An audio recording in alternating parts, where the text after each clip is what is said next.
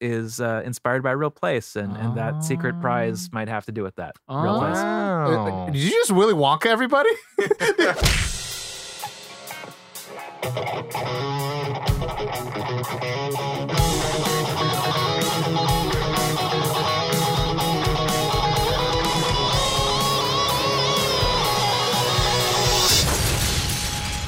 Nerd On. What is going on, everyone? Welcome back to Nerd On, the podcast you didn't need, but you deserve. And where all levels of nerd are welcome. We are doing a little something different today. How different? It's so different. We're going like way off the tracks. We are featuring a friend of mine, Len. Welcome to the show. Hello. Hello. Len and I, we actually met gaming. Well, tabletop gaming. We were doing this outrageously long, like kind of RPG campaign thing that went on for months. Over a year. Over a year. Yeah. Kind of wanted it to end a little sooner than it It was like a Cthulhu-based type thing. But Why is Len here today? Len is here because he is, or has been for a very long time, and is at the point of basically release, kind of. You got your Kickstarter going for a game called Western Tropic. Boop, boop. Which is a card game, which is fun. But I totally skipped the housekeeping because we got to do that. I'm Yeah. Josh. I'm Tom. And this is Len. Hello. And this episode is brought to you in part by our patrons over at Patreon. The Nerd On Nation powers everything that we do, and we are so excited to have everybody along for the ride. If you are new to what Patreon is, it is a membership service in which you can support your favorite creators like Nerd On, and in return, you get fun stuff like there's a Discord server, there's discounts on merch, there's early access to episodes, there's bonus episodes, there's a lot. There's just a lot. So check it out, nerdon.io/Patreon. But yeah, that is the housekeeping. That's it. It's So just us two. Just to be a good guest, so I'm clear, if I give you guys money, you will give me cool things. Yeah. Okay. Yeah. Cool. Yeah. Clear. That's 100%. Got What it. you want? Plug for plug. You can hang out and talk with us. Also, you get never before heard episodes, and we just talk about the wildest things. It's the Awesome. wild, Excited. wild west stuff. Yeah. Yeah, none of the other hosts today because Yeah, this is a bonus. This is a bonus episode. I wanted to bring on Len because he's a friend of mine, but he's also been he's been supportive of the show. You're all that he talks about. He's like, I got this really cool friend named Len, and I wish I Yeah. just did this podcast with Did him. the And other so- host not show up because they heard I was coming on? Yeah. Okay. Yeah, Yeah. I mean, But we have more room. It's Well, good. one you is three of them, so it's like that's Yeah, it. exactly. The ratio's still even. Yeah, but Len's just been a good friend of the show and a good friend to me. So I just wanted to, with this game coming out, I mean, the Kickstarter, what day did it launch? It launched just over a week ago, Okay. and I'm happy to report that it's fully funded as of last weekend. Yeah. So thank you. I'm very happy, and I've got 15 days left, and really excited to share it with more people and just see that ticker go up because the higher the amount I raise, the more cool stuff I can throw into Yeah. the final game. See that Founders Edition? I see that.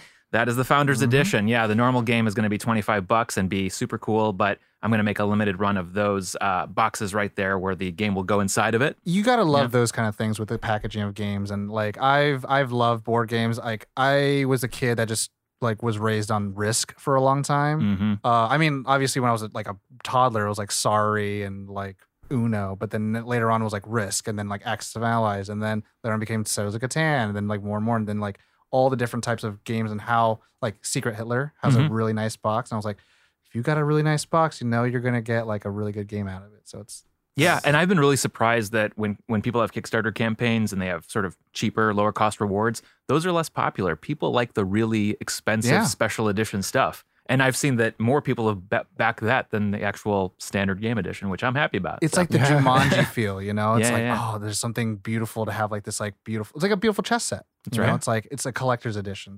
So before we get too far into Western Tropic, let's talk a little bit about you. So we met tabletop gaming. So I'm assuming that, and you developed a game yourself. So I'm gonna assume here that you're into tabletop gaming.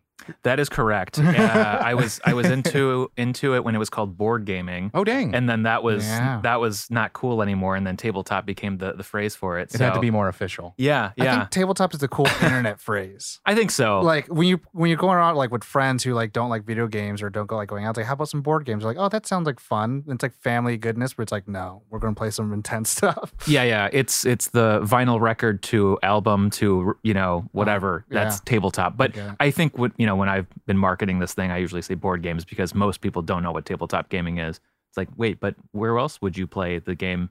On the floor? On the floor? Floor Yeah. gaming? Yeah. On the floor gaming. yeah. But yeah, no, I mean, it's gotten the industry of tabletop gaming has really gone through a renaissance, and it feels like every week, especially with Kickstarter, there's hundreds and hundreds of these games coming out. Yeah. And Catan was my sort of gateway drug as well. But I think when I was younger, playing Scrabble and Sorry and Risk and those types of games, I always found myself critiquing them and trying to fix them. So I Okay. think that was part of the bug of like, well, I should design my own game that other people can complain about and say isn't good enough. You're an equal complainer That's opportunity right. kind That's of right. person. Constructive criticism, Yeah. Yeah. But also it gets the chance that you're the one that's messing everything up and versus like, oh, I have no control over this. Yeah. Like someone else messed it up before I could. And it's funny, the stakes seem even higher with physical games. Like, a lot of big companies release video games and you can patch them if there's something wrong. But if you print 1,000, 5,000 copies of something and you got a typo, whoops, that's it. Ooping. Yeah. I mean, like even with typos, like to me, those are small things, but like, if I can critique one Risk specifically, if you had 5 people playing, you can die before your next turn. Yeah. And I really did not like the activeness that you had in that game. And from what I saw of this one, like there's a lot of good chances of like you interacting with like the board. And so you're not just left out while someone's making like a 30-minute decision. That's right. Are you jumping ahead to talking about the game? No. I'm just saying it out loud because like, again, plug for plug. But no, like board games, yeah, like you said, I think it's coming through like a golden age a bit. And like we're getting so many different types of games from different creators and developers. Yeah. Like it's interesting to see like the blend of like video games. I'm assuming you like some video games as well. I do, yeah. And I think what's interesting to see if we kind of zoom out a little bit is with video games, the most popular games are super competitive, right? Fortnite is every man for himself, everyone for himself. Yeah. Call of Duty, everyone is going against each other. And with board games, the more popular ones are now either more cooperative or somebody is trying to score next to somebody else, but it's not like everyone's a loser. Everyone's still racking up points and winning in their own way. So there's kind of this interesting split that's happening in video games versus tabletop games. And there's an interesting thing with the cooperative games that like there's a traitor amongst them because you still have that camaraderie, but there's still that level of like, I don't trust you. But I know Josh for a fact like hates being the traitor. I can't do it. You just can't lie. You can't have the poker face on. Parents raised him well. It's like, the game starts, it's me. I mean, that's we used to when Nerd On first started. We were playing some games, some tabletop board games, and there were a couple of games that were that. They were that. And, Shadows of Camelot. Mm-hmm. Yeah. And it's just it's seriously first round. Everybody would be like, "Oh no, I knew first round that it was you." Yeah. And then like we were playing this game. It's based on The Thing. Outpost. And Outpost 31, and I was trying to figure out how to do this because in that game there's kind of a traitor. You're it. Yeah, it's a lot of pressure. You don't want to ruin the game for everybody. Yeah, you want to show them a good time, so you got to like put up the persona and act the part. Yeah, exactly. And it just it's a lot of pressure. No, I mean, but also going to your point, Len, about video games or gaming in its entirety, like team sports, physical activity, video games. Whenever there's like teams, you always have that pressure of like, oh, I'm going to let the team down. I'm going to have the one with the lowest scoreboard. And it's kind of tough. But with the board game, there is that nice intimacy. And like, I know there's like this kind of outcry for like more couch co-op video games too. And, I think that's why like Mario Party will never die because like you could play with somebody next to you or Mario Kart, those kind of things. But like with, PlayStation or Xbox, it's kind of like, you got to go play online. And these are only single player campaigns. And you're playing like these special things with like other people. But like with board games, it's like, reminds me, bring the game over. Bring the console. Yeah. over, And you've seen a lot of tabletop games get ported to video games or iPad, and that's fine and that's fun. But I think that personally, I don't love that because I like sitting in front of somebody playing against somebody. That's the point of that experience. It's like writing on paper. It's like you have this physical thing that you're doing. No, it also thinking about it. It seems like like tabletop games versus video games, it seems like there's a lot more cooperative Yes. tabletop games than there are video games nowadays. I think so, yeah. You don't hear stories about internet trolls with board games. That's- You don't hear yeah. like That's fifth true. graders like, hey, where'd you learn how to play Monopoly? It's like, Yeah, okay, yeah. come on. I think, I don't know the deep history of it, but my understanding is that Germany was really into board games and they started building a lot of these cooperative games because coming out of World War II, they didn't want to have these like competitive games where people were battling each other and fighting each other. They wanted to have peaceful games. And I think they led the charge on designing all these games. And I think Catan is from Germany. And so you had this game where it's a little bit competitive, but really you're just trying to score the best you possibly can. Yeah. Either way is the longest road, the biggest army, That's or right. just trading the most resources. I love the resource management kind of games too, because it's very much more like, am I playing the long game? Am I just like, chaotic neutral and just effing everyone up? So it's like, Yeah, I mean, even games like video games I remember in the past, like Age of Empires and Command and Conquer. My Red Alert. favorite parts of those games actually were building the cities, Yeah. and I got annoyed by having to fight. Mhm. Yeah. So, nowadays you have lots of games like League of Legends where it's just the fighting part and there's no building. It's a skirmish. So I always kind of, would lean towards like SimCity, Roller Coaster Tycoon. Have you ever played Civilization? No, but definitely familiar. It's that- like it's like Age of Empires without the fighting, basically. I am like a bad addict with it. It always comes Yeah. back. It's like, I shouldn't go back to that icky tar, but I am. And it's like, but that's all it is. Like you start at 2000 BC and you're one of the like famous rulers of time. And then you build a civilization. But it sucks when like barbarians attack you. You're like, come on, I'm just trying to build a good culture savvy civilization. Like I just want to have all the culture in there. Like I that's want it to be equal. because that's how you win. You Yeah. win by science, military, culture, or religion. Mm. Oh. And so like there's different ways you could win, and like there's like mods you could put. So I like put like Cthulhu in there. So it's like I'm winning by It's religion. amazing. Yeah. So there's a lot of cool stuff. I mean, like, but it's kind of like you're saying, going back to like how board games get ported over to video games. It's like taking those small intricacies of like I would say game dynamics or game mechanics of like how the player and other players interact with it when the game like works back with you. Yeah. I will say for both video games though and tabletop games, it's done a good job, especially in recent years for me, at least personally, and for a lot of other people. It's done a good job of just kind of removing you from social media and internet culture and all that, so you kind of can disconnect. Which is important. Which is important, yeah. So 100%. even if people say like playing video games or playing tabletop games isn't disconnecting or isn't necessarily like valuable time, I think just removing yourself from kind of the chatter and the noise, Yeah. that's a good thing. I've been told I'm like a bloodthirsty hound. He that, is. I Confirmed. love board games because it is, and I'm not trying to jump the subject, but like it is like poker because it's like you're just mental fortitude against other people. Yeah. And it's like, I know what you do or how you do it. And then other people just like, sometimes they understand like, oh, people know how I play, so I have to do something different. Yes. And like, I love that because it is different than like hand-eye coordination with the video game.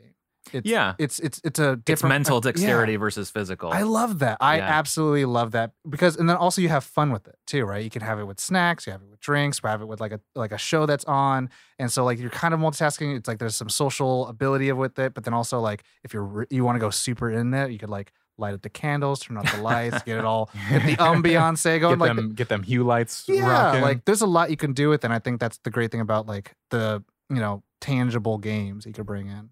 Yeah, and it kind of slows you down as well. Yeah. You can see people's like testosterone and levels like rising when they're playing certain types of games. This is kind of it calms you down. It's like the golf of gaming. you know? Yeah, but I It's a mean, little bit slower. Because also then like you want to have a good game. Yeah. And it's not fun to just browbeat somebody when they don't know how to play. That's So right. you have that great like mentorship to like, oh, this is how you play. These are good strategies. This is a passive strategy. This is a very aggressive strategy and things like that. So like then you can then tell them like give them agency to like choose how you want to play. Yeah, and I think this varies from person to person, but most games have a little bit of luck and a little bit of strategy, and so much. chess is all strategy, and then you've got games like Sorry, which is all luck, Mhm. or Monopoly, which is mostly luck. I like a balance. I like a little bit of luck just because it's like real life. Like Yeah, you don't know it is. everything is going to Yeah. happen. you can plan but some enough things, strategy. but not everything. I Yeah. honestly would say if I were to have a child, thank goodness I don't. I would want them to be Do it right now. Confirmed. I'd want them to Confirmed. be lucky more than smart. Oh, Because I feel like okay. the smart people see all the luck happening and then it affects them. And sometimes Wow. they can't circumvent those odds. But Yeah. lucky people were just like, will blissfully fall into great things. And it's like, must be nice. but It's if not they, a superpower. But if the lucky person does have to be hit with adversity at some point, they're not going to have anything to stand right? on. That's like the classic Hollywood kid, Mhm, right? Like, 100%. oh, my parents have Ferraris, and I Yeah. grew up in a mansion. That's just And, how it is, right? I got in a car accident. I don't know what to do. Uh-huh. And it's Yeah, like, yeah. well, Oops. Okay. you're lucky that you have money. Yeah. Okay. You're lucky you got me as a parent, but no. But I think I agree with you. Luck versus smarts. Yeah, if it's you have tough. to pick, and then just hope that it works out. Yeah, hopefully, because you can't teach luck. No. You could teach intelligence. That's true. Nah. That's very true. This Breaking got, ground this here, got nerd. really deep. Pulling it back, I mean, other than this board game, I'm assuming this has been your life for like years and months that you've been preparing for this Kickstarter and developing it. What else do you nerd on about? I love movies. I love Okay. video games as well. Okay. This is gonna sound weird. I love walking a lot, Oh. hiking and walking around. What do you do when you hike That and is walk? so weird, Len. Yeah, So weird. especially in LA. Yeah. People usually are just inside, not doing anything outside.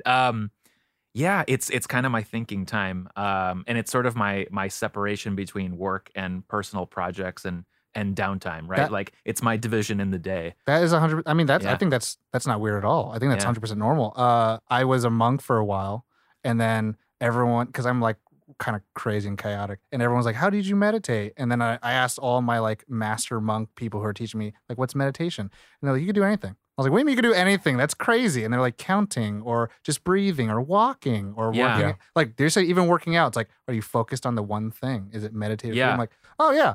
And so now when I hear that, and every time I hear like great Hollywood stories of like JJ and like Max Landis talking about like making Star Wars Force Awakens. I like they- you're on first name basis with JJ. Yeah, It's great. JJ, you know, J Well, Abrams, you know, what I'm You saying? know. But like they most of the time writing the script, they were just walking on the beach, and it's like Yeah. Inside Out was like he was hiking up a hill, and he was just like thinking and meditating about like emotional journeys. And it's like walking. Everyone at home, I don't know if you know this, but walking is good for you. Yeah. So can I consider walking to be meditation? Because I've tried like the apps that make you legit Like meditate, and Headspace it's and all that. not working Yeah, for me. Yeah. I can't do it. I mean, honestly, I think if it finds your place, like I actually really like long drives on boring streets and all Mhm, stuff. Like mhm. I like driving on the 5, and no one likes driving on the 5.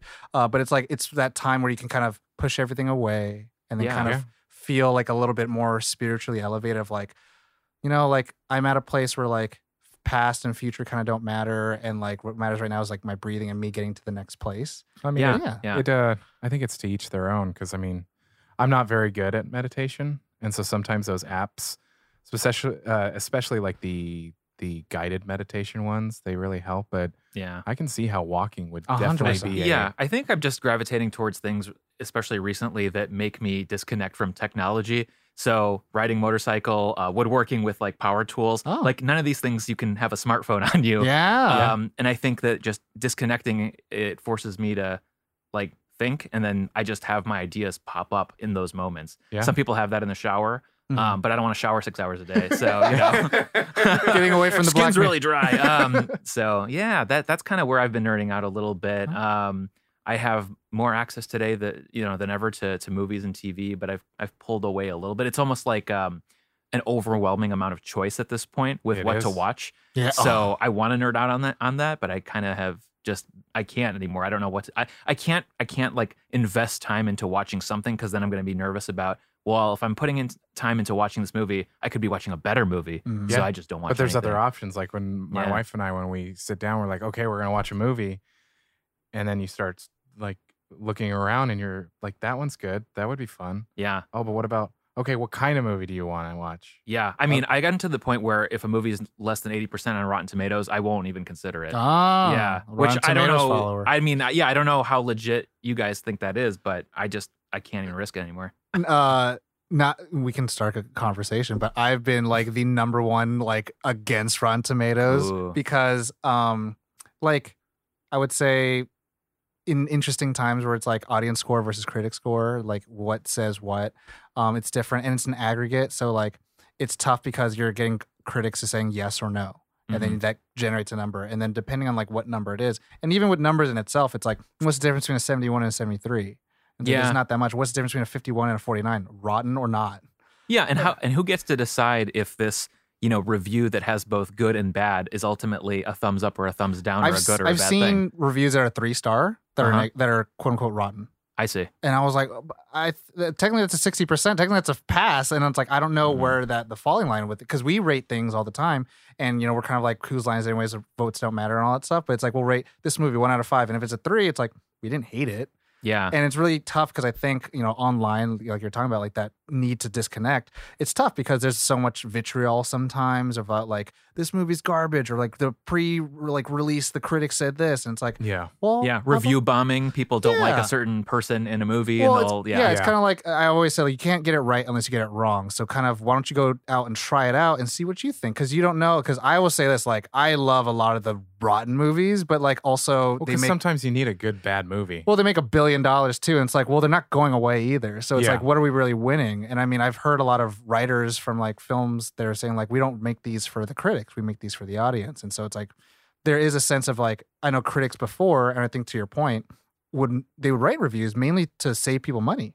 And so people would like, oh, don't go watch this movie because it's not Yeah. worth the money, because like money was scarce. And like Sure. for theaters, it'd be escapism. And so like their money was like, I can't spend, like Yeah. what we do for our show, we watch movies every weekend most of the time. Yeah. And sometimes they're not good, sometimes they're great. And it's like, well, we can't do that unless we have like Movie Pass or Stubs, AMC Stubs list or A-list. Yeah, I signed up for that, and I'm still only seeing like one a month. I'm not Wait, taking are you on- advantage of are- it. Are you on Movie Pass or on The A-list? AMC Okay. A-list, yeah. I I'm think on Movie that. Pass is done. It apparently officially is done. By the time we're recording it, like I was I think I helped make So the- Movie Pass will not be a sponsor of the show. No. Okay. I wanted it to be so bad, but no, yeah, I watch a movie every week, but because I wanted to take advantage of it. But yeah, no, Yeah, I have this other thing too, where once you're in the movie theater, if it's a bad movie, you can't just turn it off and walk out. Yeah. I can't be that person. True. I know people walk out of movies all the time, but I've done it I a can't. couple of times in my life. Ooh, yeah. I've never been, because I like to think I grew up broke. Not poor, because poor is a mental state, Yes. right? But like I grew up broke, and my parents were like, no, we're sitting and watching it. Like, okay, yes, mom, Yeah. whatever you want. Well, based on that, you should go to another movie while you're already checked in, because This is once you're in there, true. so. Yeah. But then that would be sort of illegal. illegal. I mean, or Is at least it? ethically questionable, not illegal, probably. Probably morally questionable. Yeah. I mean, all these studios do have faces. Have you ever crashed movies? Bought a ticket for one movie I and don't. then I plead the Yeah. fifth. and then Uh, like kind of continued watching movies but never got caught? I plead the yeah, fifth. I did that as a teenager for sure. Because Yeah. you can't really do anything as a teenager other than see movies. My theater was You know. right across from a Walmart, so is that or the Yeah. Walmart? Mhm. Hanging out at Yeah. Walmarts. Yeah. But what is there any movies that you've been watching you're interested in lately, or you seen? So this weekend, I saw a very old movie for the first time, The Night of the Living Dead. Whoa, Which, Romero? Yeah, never have seen it before. Classic. And was basically forced to watch it. I always thought it was going to be this cheesy kind of horror flick, and it was not that at all. It was about so many socially yeah. relevant things. Race in America, the Cold War, how humans treat each other. it Wasn't super great? scary at all. It was amazing. Like, Yeah, I mean, I loved it. I love that when like technically older films, and that's really easy to say at hindsight. It's like they're actually trying to say something, Yeah. and they're trying to have a message about like our socioeconomic position. Yeah, and it meant something different when it was filmed versus today, but Yeah. it was amazing. The only thing that really bugged me about it was obviously cheesy and low production. 100. Whenever they fired a gun in that movie, it sounded really quiet. Oh, I don't know if you remember when you saw it, but it was just like a little pellet gun, bing. So whenever somebody got shot, it was so much less dramatic than it is today, where there's like a cannon going off and people are just blown away. So that was a little what- anticlimactic. what if that's what they wanted? Maybe. That out of the audience noises of like the world politics, that a gunshot is the quietest thing. Okay. I don't know. I'm just Wow. blowing smoke up. Wow. I mean, that's crazy. I think Well, You're I getting think heavy and deep. I think of like older. They couldn't film- afford the FX for the gunshot. well, because I think about older films and like bang, it's like huge. It sounds like it just sounds like someone just like dropped like a metal bearing in a Yeah, bathroom. the cowboy movies and all Yeah. that. Like, it wasn't that at No, all. no, yeah, Yeah, It is a but little, I would say. but that sort of renewed my interest in going backwards and going through like the IMDb 100 and watching all the movies that I still haven't seen. So why was this forced? Not forced, but just like had a movie night, somebody picked it, and You're I was not like- gonna be that guy. yeah, it That's was like- it's almost October, Halloween, so I was like, okay, yeah, cool. I'll if everyone's on board, True. I'm gonna watch something. all right. And it wasn't what I expected, and I really appreciated that. Nice. Yeah. Is there a movie that you would have suggested to bring to the movie night Mm. instead? probably one of the Ernest movies. Maybe Ernest Scares Stupid. That would be more appropriate for Halloween. Excellent Oh decision. man, Thank you. Ernest. Thank you. I remember when like all his movies were playing on Disney Channel. Like obviously Yeah. again they're past their time, but it's like for me, I'm a little bit younger on the Yeah. table. But it was like that was how I got my. How many Ernest. are there? More than 2? There are a lot. I think there's at Okay. least 4. Okay. Because I know for a love fact, Ernest. like I watched like multiple, and I'm like, Yeah. oh, what's he doing in this one? And that's weird. Like to me, those Ernest Goes to Camp. that was like the first MCU, right? A universe. The built Ernest around- MC. Like, ECU. Yeah. I was like, oh, like what's happening in this romp? yeah. Yeah. He that just resonates with me, like Halloween, time and just that character. And that's what popped into my head just now. And it's you a know. silly sense of humor. I Yeah. just always like, Yeah. The modern day version of that is my sort of cheesy, I'm ashamed that I love it movie is Joe Dirt. Oh, Similar, okay. kind of a little bit rednecky, a little stupid, but ultimately a hero. keep Yeah. going on, or what's the mantra? Keep going on, keep doing to something. I'm not that big of a fan of the movie to know every quote, but it's a good Well, one. it's like keep going on, or something like that. Yeah. It's like a good positive thing, but it's just like has bad grammar littered throughout. And it's like that's the kind of movie where it's like Yeah. there's good heart in it. Absolutely, yeah. And that just reminded me because of David Spade. I recently saw him at the Laugh Factory Oh. here, and Oh, wow. and I love going to live comedy. And since moving to LA about 4 years ago, that's something I've really Really? taken It's only been advantage 4 of. years? It's 4 years, yeah. wow. Yeah, I've been in LA About longer 4 than years. you have. Yeah, What? Yeah. But you guys knew each other before. That's fine. yeah. I But moved from- so you've been down SoCal longer. Yeah. So, I moved to Los Angeles, like to California 4 years ago or so. I lived and grew up in Chicago, Oh. and great city, great food. Plug in Chicago. Visit between April and November. It's Okay. fantastic, All right. but it's a little chilly. I feel like in a weird way, like 30, at least a good 30% of LA inhabitants are from Chicago. Yeah, Chicago, New York, places that are colder, places where people just got tired of digging their cars out of the snow and sitting in the cold, just waiting for the occurred to me. bus.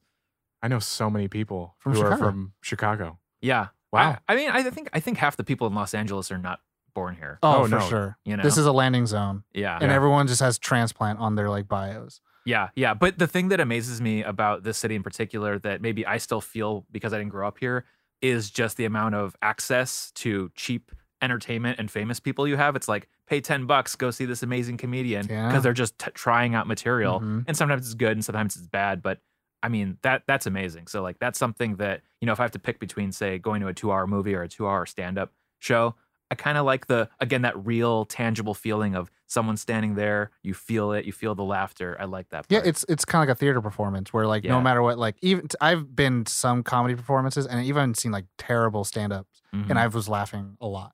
And I was Yeah. like, I don't know Yeah. why I'm laughing a lot, but 2 other drink people minimum. are. Maybe. I'm Yeah. like, I wouldn't say I'm a lightweight, but I'm like, I don't know, maybe that was probably part of it. LA has that strange experience too, where you're like, did I just see? Yeah. Yeah. I just Oh, saw that I never person. see celebrities on the street. I'm always yeah? tunnel vision. I Yeah, yeah, can't. Yeah, I That's wish I how did. they are but too, no. probably. I was once pumping gas next to Corey Feldman. Okay. Oh, I was wow. it was my motorcycle at the time, and I was in the tank, and I was just kind of looking around, and I was like, oh shit, that's Corey Feldman. Put my visor down. And I'm like, So you're not the kind of guy who would go up to somebody and be like, "Hey, it's sort really of a hard. big fan." I mean, because I also work in the entertainment industry, and I've done that once, Mm. and it was Mark Hamill, Yeah, and I was like, I am so sorry, but I have to do this. I mean, Can Mark you take Hamill. a picture? yeah. Can you take a picture with me? I mean, I happen to be the assistant engineer on this. So you had a little bit of pull. I had a little bit of pull, but I was like, I'm just gonna. Did he do it? this. Yeah, no, yeah, Wow. yeah. It's That, pretty I dope. always worry about that one because I feel like are they feeling like dehumanized if you're just taking the photo and it's not even Yeah. about them and From like, and the funny thing about we're talking on a podcast about celebrities, and a lot of celebrities have podcasts, and I think what I've heard from a lot of celebrity people that they hate when you ask for a picture Mhm. and you don't even know who they are, yeah, and you just know that they're Oh. famous, yeah. and they're like, hey, you're that one. You're that one Where, guy. where is like you're, and then they say I'll the figure it wrong, out later They say when I the post the wrong photo. name or Yeah. something like that. Where it's like Oh. I don't even really care. Like I know someone would care if I took a picture with you. Yeah. And it's like if you're obviously genuine with them and all that stuff. Like yeah. I'm the person that loves to like, hey, real quick, big fan. Just want to say hi. My name is Tom. Blah blah. You probably won't remember it, but just hope you have a good rest of your day. Like That's I it. did that Wow. with Dakota Fanning. Mhm. Like I was at a cafe and she was right in front of me, and like she ordered, and then I heard her say her name like for the order number, and it's like Dakota. I was like, nah, can't be. And then I was actually with one of our co-hosts and we were having breakfast, And then like they went to go get a seat. They're like, Tom, come over here. I was like, no, I'm not.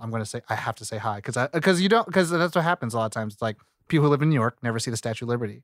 So like when opportunity comes to just introduce yourself and say like, hey, I'm not crazy. I like your work, and I just want to give you props for that. And I hope you have a good day. And that's to me like the bare minimum. The asking for a picture thing is kind of like the I crossed the line. I broke a rule. That's the like if I'm really comfortable, if I'm like I gotta do it. I gotta do it.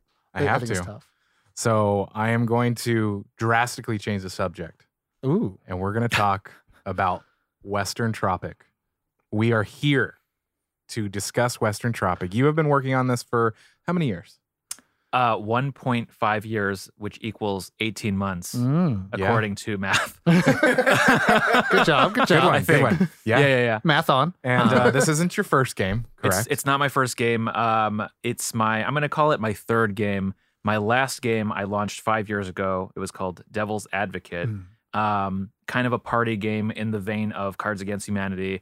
I was one of those people who played Cards Against Humanity and thought, hey, I can make a party game too. And then I was one of the 10,000 people who did it. Yeah. And luckily it was successful, raised like $30,000 on Kickstarter and made the game. And that was the end of the run. But it was basically about trying to guess how your friends would think about certain things. So you would read a topic and then everybody would vote agree or disagree. And you would try to see what the reader's real opinion was.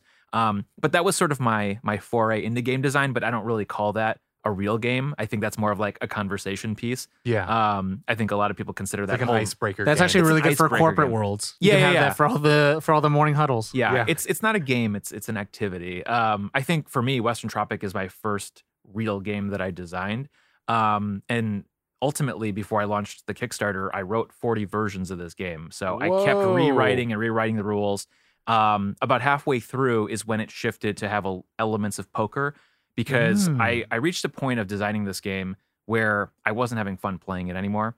And I thought about what games have I spent the most time in my life playing. That took me to card games, and then it took me to poker. And so it's not necessarily a poker game, but it uses the language of poker and infuses poker into it. Flush, full house. Yeah. I think the biggest difference is it isn't super competitive, last man standing like poker is, but it's more like I'm going to score as many points as I possibly can and pull in elements of things that you see in other tabletop games. Nice. Yeah. So after version 40 or so, I said kind of, okay, that's it. Now I'm going to make this the game. These are the final rules, and I'm going to launch this thing. How did you?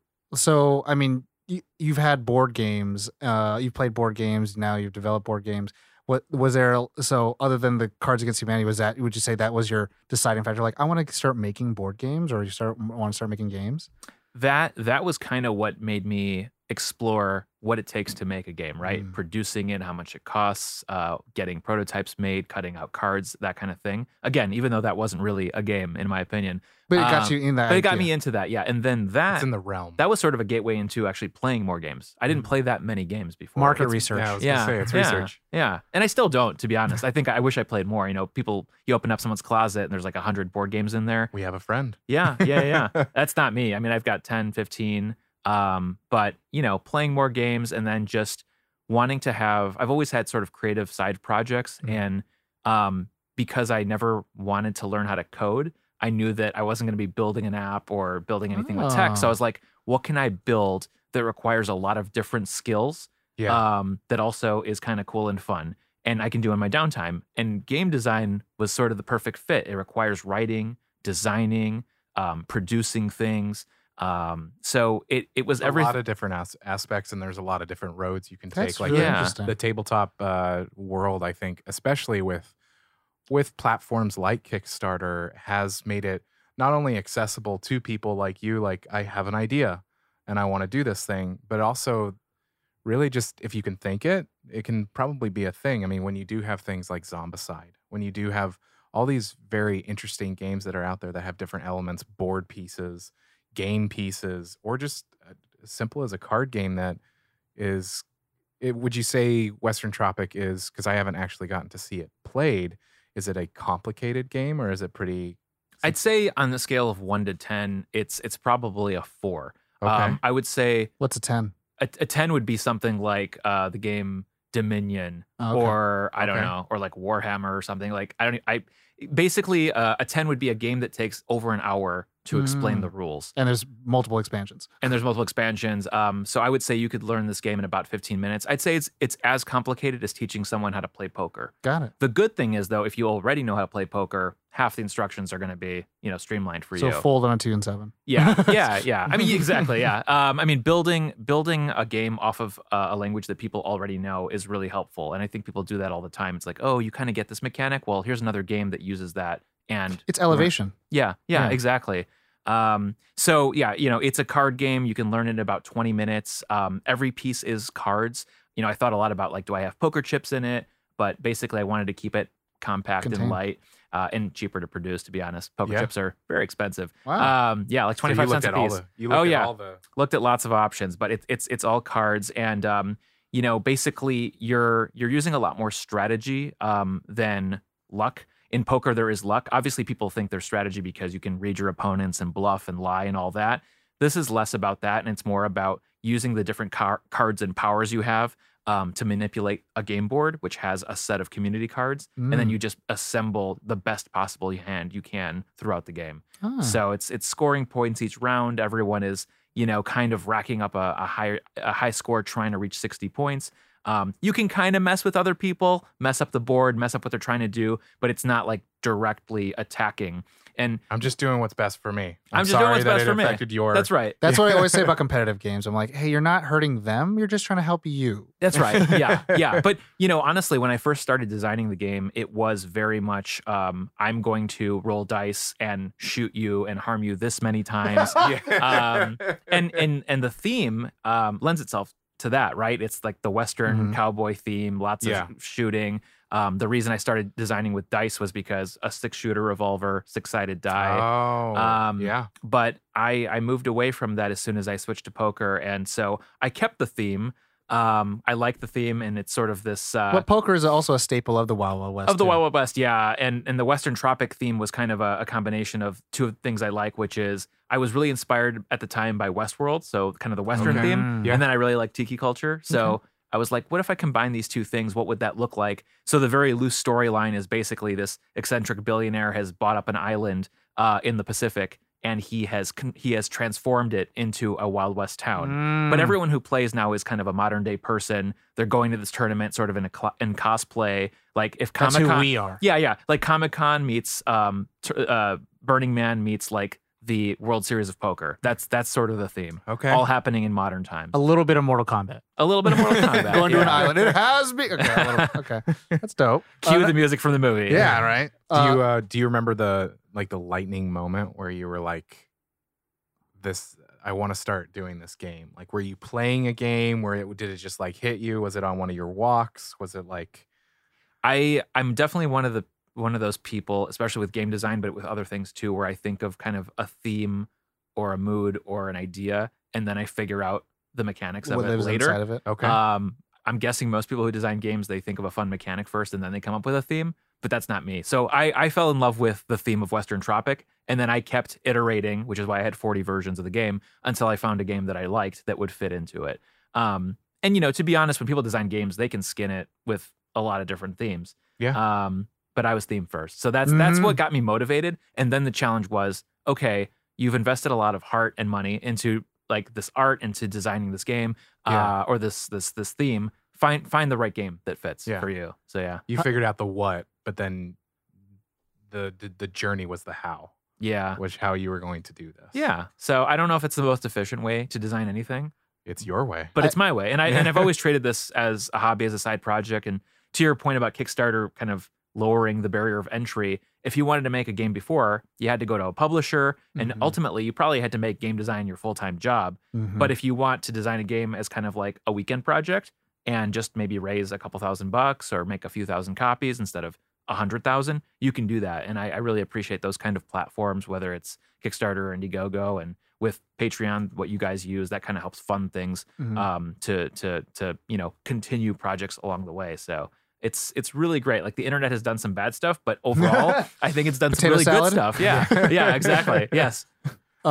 Where did you decide to land on 3 to 8 players? 3 to 8 players. Yeah. So that was inspired at first by having 8 players that are the 4 kings and the 4 queens in a deck of cards. Oh. So ultimately, those were the original characters. So there are four female and 4 male players in the game, all sort of old timey Western sort of themes. You know, the rustler, the preacher, all that. Shout out to representation. I like that. Yeah. It's and you'll see in the characters, you know, they look a little bit atypical for kind of a Wild West scene, which I liked. Yeah. The 3 to 8 is trying to have as much of a span as possible. I will say that at 8, it's quite chaotic, and at 3, there's not as much strategy. So 4 to 6 is really perfect. And I'll note that in the instructions that, you know, your best experience is going to be 4 to 6, but it's definitely possible to play with 3 to 8. And heck, if people want to manipulate the rules and make it their own, like I did for other games, I encourage that. No, I only asked because we, you know, on Nerd On, we stream our, you know, games, and we've been playing video games and we do board games,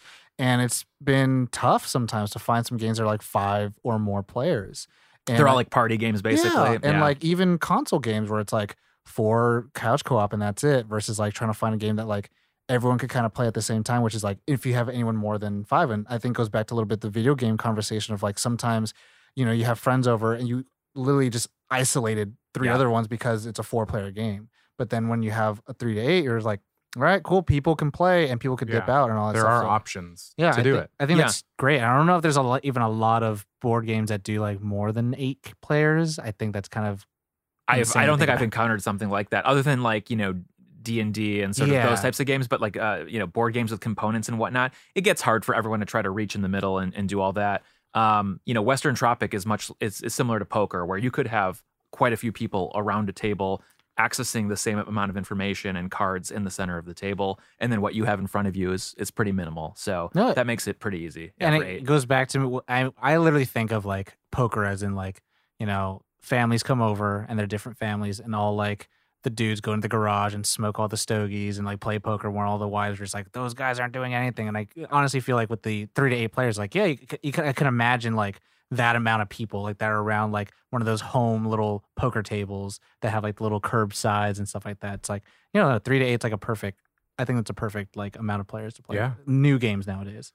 So this is your brainchild, and obviously it takes a village. So you have more people involved, like designers and other companies and whatnot. Like the designers, was this something that you found an artist on Instagram or something like that, or was it you knew this person, you knew their style? Like how did the actual physical thing come about, like the design of it and all that? Yeah, because I know that you have said that you like kind of that amalgamation of Western and tiki culture, but now it's actually you got to do it. Yeah, exactly. And because I was sort of theme first, I of course jumped into artwork sooner than I probably should have, but in a way that helped me out because it made the game feel more real and encouraged me to design the mechanics. But it was a lot of Instagram, searching on ArtStation, kind of going around and trying to find the vibe, the feel that I wanted. So 2 artists in particular that you know, did a bulk of the artwork. One is Brooks Engel. Shout out to Brooks. He's out of Denver, and he did a lot of the card art, and he has that really beautiful sort of vector style. So all the playing cards are designed by him. And then the character art and the environment and the box art is an artist named Antonio Staperts out of Brussels. And he is fantastic. And yeah, it was a lot of just searching on Instagram, reaching out to 10 or 20 artists, asking them, you know, about their rates, about their experience, their interest in games. And ultimately landing on a few that I thought was a good balance of, you know, price versus output. And I saw the whole range, right? It was, you know, really inexpensive to expensive, and I kind of landed in the middle. And to be honest, I was lucky to work with these artists because I think they really connected with the theme quickly and gave me their I was all. like, that's the big thing too. Yeah. You know, if they're just treating it like a job, it's fine. They'll do a good job. But I think when they're passionate about what you're trying to build and they know that you're doing it as like a passionate project as well, they give you a little extra. So a lot of people helped put this game together, but those 2 guys definitely contributed the most, and I continue to plug them and will recommend them. Yeah, that's awesome. And then did you already have a knowledge of, because there's also the making of the game, like the physical, like did you already have these companies in mind? Like, I want to work with this company to actually make my game, or? Yeah, it was a lot of research and getting quotes from companies both in America and in China to get, you know, an understanding of what can they do for what price. I'm in an interesting situation now because I'm mid Kickstarter that's going to end in October, and I'm delivering the game in February. and the company I'm working with will probably produce the game in China to keep prices low. But there might be some tariffs that are coming out that soon will make the price higher. Yeah. So I'll have to factor that into it. But yeah, no, I mean it's kind of like whenever you're buying anything expensive, you do your research and you get an understanding for who's asking the right questions, what games have they made before, what is the per unit cost, all that sort of thing. And then when you figure that out, then you kind of decide, okay, well, how much can I sell this thing for, and what's the quality I need to make people happy. And the part that's a little scary still is, okay, I raised all this money on Kickstarter, and now I'm going to produce this thing, and I'm hoping that the final product is exactly what I imagined. They'll send me a prototype, and that's fine. But when there's 1,000 pieces, and maybe later you realize that, hey, this one thing was off, or the quality that was in the prototype that they sent you wasn't quite the one that's always scary. And I'm working with a company called AdMagic, and they've made thousands of games, so I trust them. The salespeople are here in the U.S. and they work with that's great. Producers in China. But yeah, it's a lot of work, and honestly, that's the unsexy part, right? It's like finding the artist and getting really all that interesting, done. like you were mentioning, like it's really It's interesting. what Mr. Rogers would talk to us about when we were kids. That's right. I mean, it's just like being in the entertainment industry in a sense, where it's like you watch a movie, but you're like, no, something went into this. There's these jobs and board games. When I think about it, it really is interesting to think about how much goes into it. It's the initial idea, it's the design, and then there's the actual distribution or production of the game, and then there's the sales part, and then there's all this there's so many aspects. That's kind of why kind of interesting. It is, and it kind of kills me whether it's a video game or a board game or anything that's creative has one thing kind of go wrong at launch, and everybody just piles on and creams it. And sometimes there's a big company that releases something and it's it deserves some of the hate. But I also try to stop and remember, like, there's thousands of people who are just like rendering art and creating things, and they're innocent here. I think about the story or the image of or I think it was like the little article that I think Reddit posted was like someone's job for a year and a half was to work on Batman's cape. Yeah, on make sure it moves the right way. Like, one job for a year and a half, just one cape. person. Yeah, and so when it doesn't have a good PC port, then everyone destroys the game, and then it's like, but the cape is really good. It's like, come on, there are aspects that are salvageable and I think are great. I do want to ask though. So I mean, this is your third game, and so you definitely have going into figuring out which producers and how the art style are going to go. There's some things you obviously learned, and then obviously this isn't your first rodeo. So what was you think was probably the biggest learn or step up from your past games to this one? I think definitely the measure 3 times and cut once. Just general advice is really important. I think that I also learned that play testing is so important. And I think even with this one, I didn't play test enough. I did a lot more. But did you have friends over? Yeah, how'd you do that? Hey guys, yeah, friends over, went to gaming groups here in LA. And every time I did a play test, I learned something new and improved the game. And a lot of people... Calibration. Yeah, exactly. Because, when you go through anything in your head that's kind of creative, you stop seeing the flaws sometimes. You're in love with it. Or you're in love with it, or you just, you're filling in details that to you are clear and they aren't. Yeah. So the playtesting thing was huge. My last game, honestly, I playtested it twice, and then somehow I was able to raise a bunch of money, and it's good. Yeah. It was kind of insane. Luck, a little bit of luck, right? A little bit of luck. Yeah. And I think for me personally, I've bought plenty of games where I played them one time and I never touched them again. And I don't want that to happen. So, if I send out 1,000 of these games and a few years later, 10, 20 people reach out to me and say, hey, love the game, still playing it, that's a win. I want that. But I don't want it to be it just sits on someone's shelf as a pretty object and that's the end of it. It's cool box art. It is pretty. Yeah, which, nothing wrong with that. Yeah. I buy lots of pretty box art games and never play them too. But I want a little more for this one. Yeah, I mean, I think the cool thing that my experience with board games has been I'm playing this game, this is really cool. And it's brand new to me. Yeah. But then it's been around forever. And then you're like, what? And then you look at oh, they only developed this game and that was it. And so again, with your platform of just developing a game that you wanted to make, and then, not having to go to giant, sales events and all that stuff, and having to be in big box stores and all that stuff. But it's having it when you have a limited run, and then someone plays it 5 years from now, 10 years from now. They're like, hey, I love this game. I just discovered it because there's not, gajillions of copies. I think those are really great things, especially when you're playtesting it. And I like that bit that you were saying of how you might gloss over things that you already know that other people don't. So like people who never played poker, like Yeah. that's something that like, oh, how is the entry level for other people? Like, and if it's easy to explain, like you're not playing poker, but then that is supplemental knowledge, not Yeah. required knowledge. Yeah, I mean, I definitely played tons of poker in college and liked it, and then I think for a lot of people, they have stayed away from poker because of the money element. I think the money Yeah. element scares people, right? The stakes are literally high to play that game, but I think that people really enjoy the actual game of poker. Mhm. So my point here was, let's make a game that's all the fun of poker without the money part. It's just Mhm. scoring points. So if I can Nice. introduce people to poker who have never played it before through With this your game, game, then yeah. I'll be super happy. Wow, that's great. Even better, they'll like this better than poker, and this will be World Series. That's awesome. Casinos will start playing this instead. But yeah, it's definitely something. I think like there's also a magic in a deck of cards, and how many thousands of games have been created with a deck of cards. Yeah. And if I can create one more game that can be played with a standard deck of cards and a few extra pieces, Mhm. Yeah. that's something that's pretty special for And me. so I mean, because I am a backer, I get Thank the you, Josh. Ooh. Thank you for backing. I get the updates. Live sponsorship. Yeah. You can too. So it does look like there are going to be some expansions. Like, what's is that the? Yeah, so the game has so a normal deck of cards has 2 jokers. This game comes with 8 jokers as the standard set. And basically these jokers let you kind of mess with the game board, right? And just to kind of backtrack a little bit, the game board is 25 poker cards that are laid out into a 5x5 grid. They're moved around, people move around the grid to build their best hands.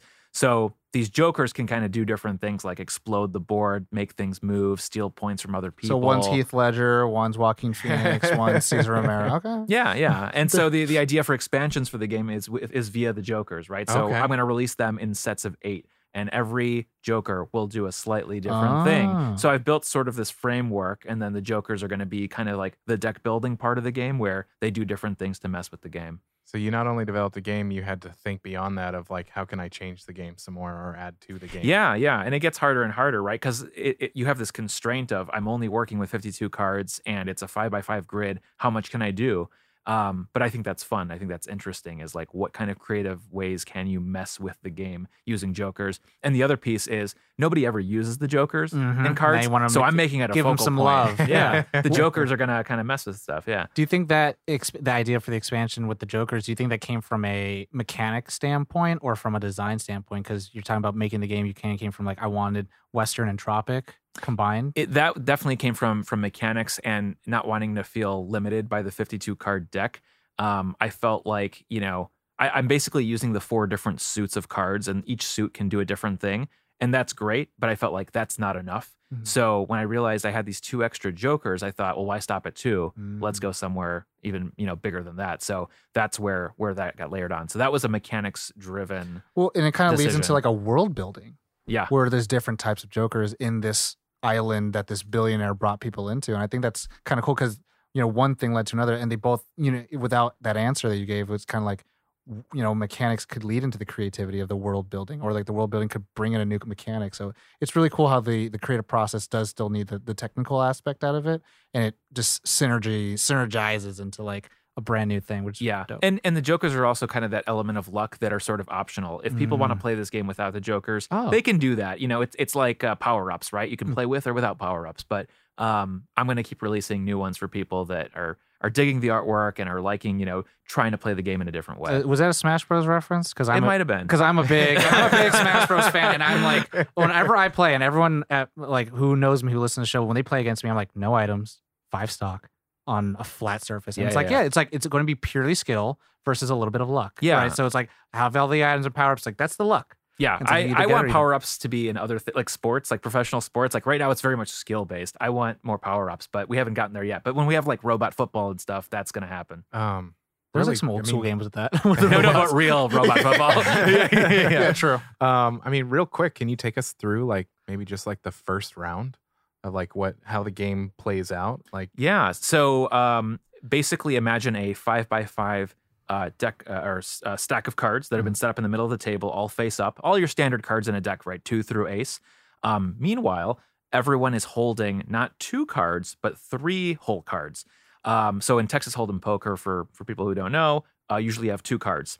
Those 2 cards act as kind of your personal hole cards, and you use those and what's on the table to make your best hand.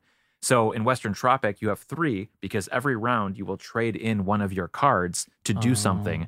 So Little Uno-y. little Uno-y, yeah. So each suit will do a different thing: heart, spade, diamond, and clover. Club. It's a Lucky Charms deck. They all do different things, right? So like they can move, they can steal, they can swap cards on the board. And so you have to decide which card do you want to get rid of to do something, and then which 2 will remain to give you the best hand. And so at the end of your turn, you will have a certain hand that you can create, and you'll score points based on that setup. And so every time you're trying to rack up more and more points and be the first to reach 60. And then the poker aspect a little bit is that people are seeing what you're doing, are Yeah. seeing what cards you're putting. It's like, okay, they don't have that, so they probably don't have this. Yeah, it's there's a little bit of hidden information in terms of, what cards you're holding, but if you have a good memory, it will definitely help you. You don't know what people's jokers are, right? So that's also a hidden element as well. And you don't know what people are going to do. The other aspect that's a little bit like betting is that every player will have a player mat, and they're allowed to bet points as well. So if they think that they have the highest hand, they don't know what everyone has. If they think they have the highest hand, they can bet 5 points. And if they're right, when everybody shows, they win another 5 points. There it is. So There it is. it's betting, but you're never taking points away from someone. It's just you trying to rack up more. Okay. So that's kind of the general Interesting. flow of the game. Yeah. That's awesome. Do you suggest that people, have their hand like in poker where they put it on the table and then look at it, or are you like holding it like this? As long as the other players can't see, Okay. whatever the format is, if we're sitting like we are right now, kind of at the side of a table, and we can keep our cards relatively ourselves. hidden from each Yeah. other, it's Okay. okay. Because Yeah. I mean, I've been to some casinos and they're like, no phone, keep both hands up, and it's like, oh, okay, yeah, you treat me how you want to treat me. when you get when you Yeah. got money. I was just crossing. in Vegas last weekend, and I was playing poker, and of course slanging my products, and and people were using phones now. Nobody cared. I mean, it was an $80 table. Maybe that's why. Like if you're playing in the World Series, they probably don't want your phone out. But I it think was this was pretty like casual. a $40 table. And it was Yeah. like one of my friends literally just kept putting his hand in his pocket, and they're like, "Take your hand out." It's like, what? Like you had a card hidden in there or something. Yeah, and I was like, but this is Oh. also when we were in college. I was like, yo, we're not that good. Also, do we look like magicians? We don't have sleight of hand at all. It's like we're just here to kind of get drunk and play games. And it's like, but it was a Harrah's.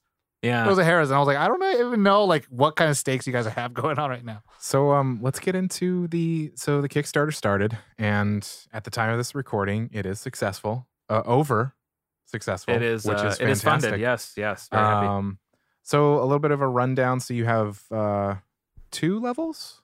I have 3 levels. 3 levels. So people can buy the deck of cards by themselves, which is just $10 because people like to collect pretty cards. The full game at $25, and then the Founders Edition, which is this pretty box right here with the game in it, and that comes with the first expansion of 8 Jokers, some postcards, and then a very secret special thing that comes extra that I can't reveal, but it's pretty cool and has to do with the island in the world that inspired Western A Tropic. full map. No, a ticket to a map. No. Way to sell the box edition. That's really good. That's really good. The map on the box is inspired by a real place, and that secret prize might have to do with that real place. Wow. Did you just Willy Wonka everybody?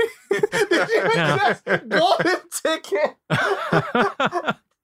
And then he casually goes, "Yeah." Yeah. There's a chocolate card factory.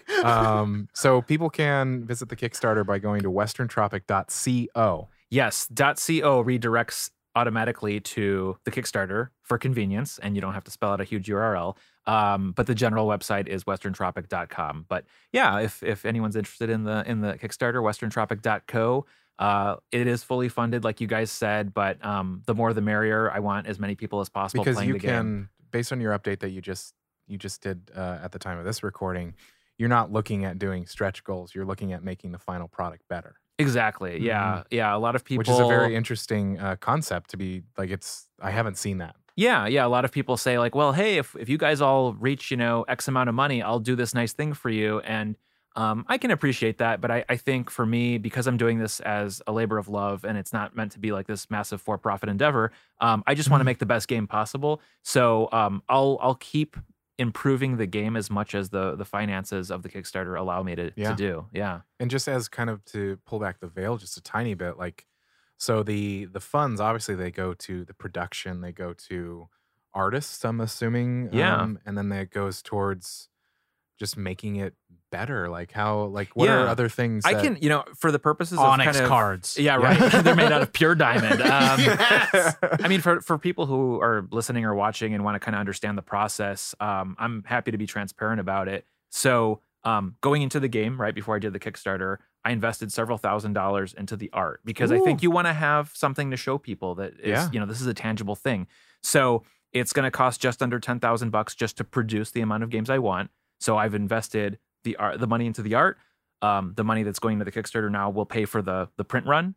And then that will also basically give me some extra funds at the end that I can put back into investing, more cool stuff into the game. And then also just pay back the initial investment for the art. So, I'm shooting for like breaking even. That's the goal. But if it goes higher, I want to do cool stuff and put more things out for the game. I mean, it's just a testament in its own that it's a successful Kickstarter. And I think, honestly, I want to ask this question for our audience as well as any listeners. I know one listener specifically who plays a bunch of games, whether they're video or board, and I'm just usually jealous of his collection. Yes. What would you tell people? Like, I like that beginning part. You said you invest money into the art and the art will, come out.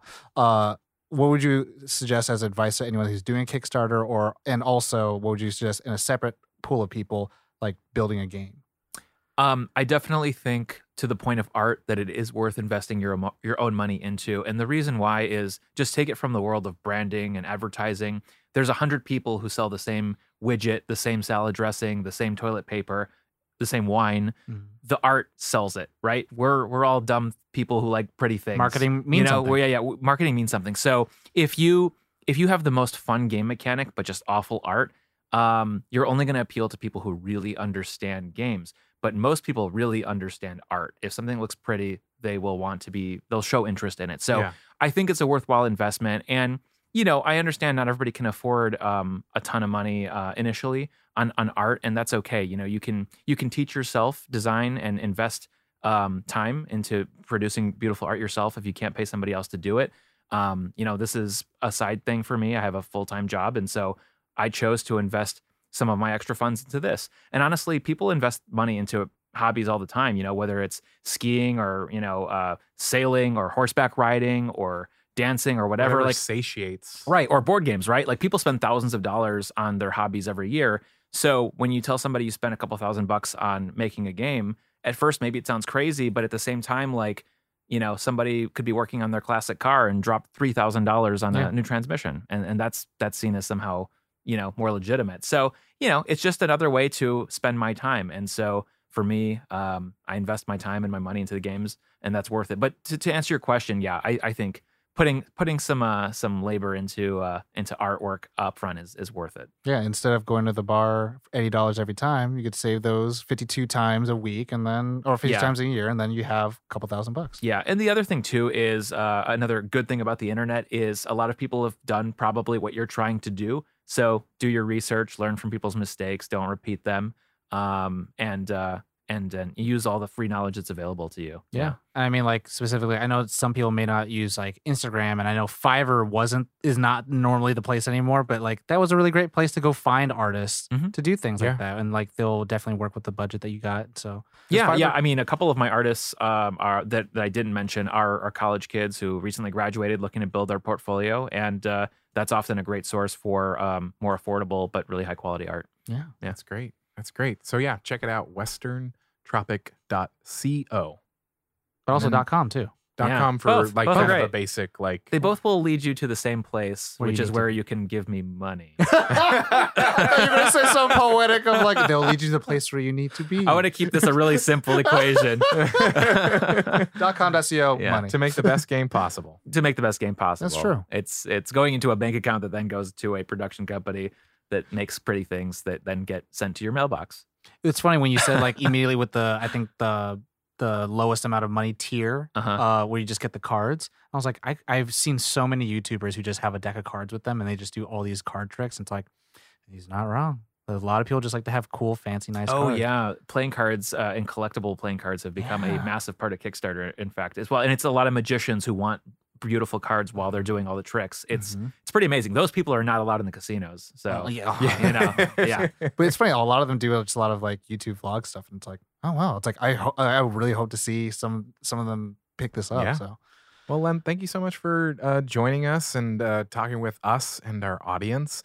Yeah, I'm really excited. Thank you for taking the time. Thank you. It was a pleasure. I'm really so excited to play the game.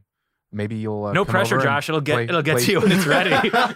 I'm really excited. Really, When's tap. So the promised delivery date is February 2020, which Okay. sounds like the future, and it is. It is. But Wow. you know, basically the campaign will end in October, and then it takes about 3 or 4 months to get it all done, and then literally it comes on a freight boat from China. So Are you shipping it yourself, or I do will you have not a be on the company? boat, you know, guarding the cards, sitting with a slingshot. I mean, when you get them, are you going to be shipping them yourself, or do you have like a distribution company that will be doing? There will be a distribution company doing most of them, but I'll get a batch myself. And to answer your next question, yes, I will hand deliver your copy to you wow. You heard it here. and sign it, maybe. Oh, really? Yeah, no, I will. Maybe play it with us on Twitch. Of course, yes. That would be so That'd much be fun. dope. That'd be 6 so people. much fun. 6 people, you said, is still pretty optimal. Yeah. Let's do 6. Okay. Yeah. Ooh, I like that. By 2020, we'll have like a whole new studio and all that stuff. this is gonna be awesome. Beers. Well, everybody at home, thank you so much for stopping by, listening. Do check out Western Tropic. Like I said, westerntropic.co. Give this man money to make a beautiful game. Beautiful game. But yeah, if you're new to Nerd On, you can check us out. Nerdon.tv has all the information about what it is that we do. We have lots of podcasts that we do now. We have articles, we have videos, whole bunch of stuff, but do check that out. Do you have anything to plug yourself Yeah. other than Western Tropic? If anyone wants to connect with me, ask me questions, hurl insults, Yes. seek the meaning of life, I am at Len Kendall on Instagram and Twitter. And seriously would love to connect with anybody. Wait, it's I can hurl insults at you? Yeah. Okay, cool. Only on Twitter? Any Instagram or? Yeah, Instagram and Twitter. So we yeah. can slide into the DMs. Yeah, That's all I want to know. Yeah, I'm also on the Facebook and Okay. LinkedIn. If, Snapchat? you know, no, Oh, okay, that's okay. Go on. I don't know how to He use just went, it. no. It's I'm actually- over 20. It's a safer spot to not be there. Yeah. Well, you know the drill. As always, Nerd on.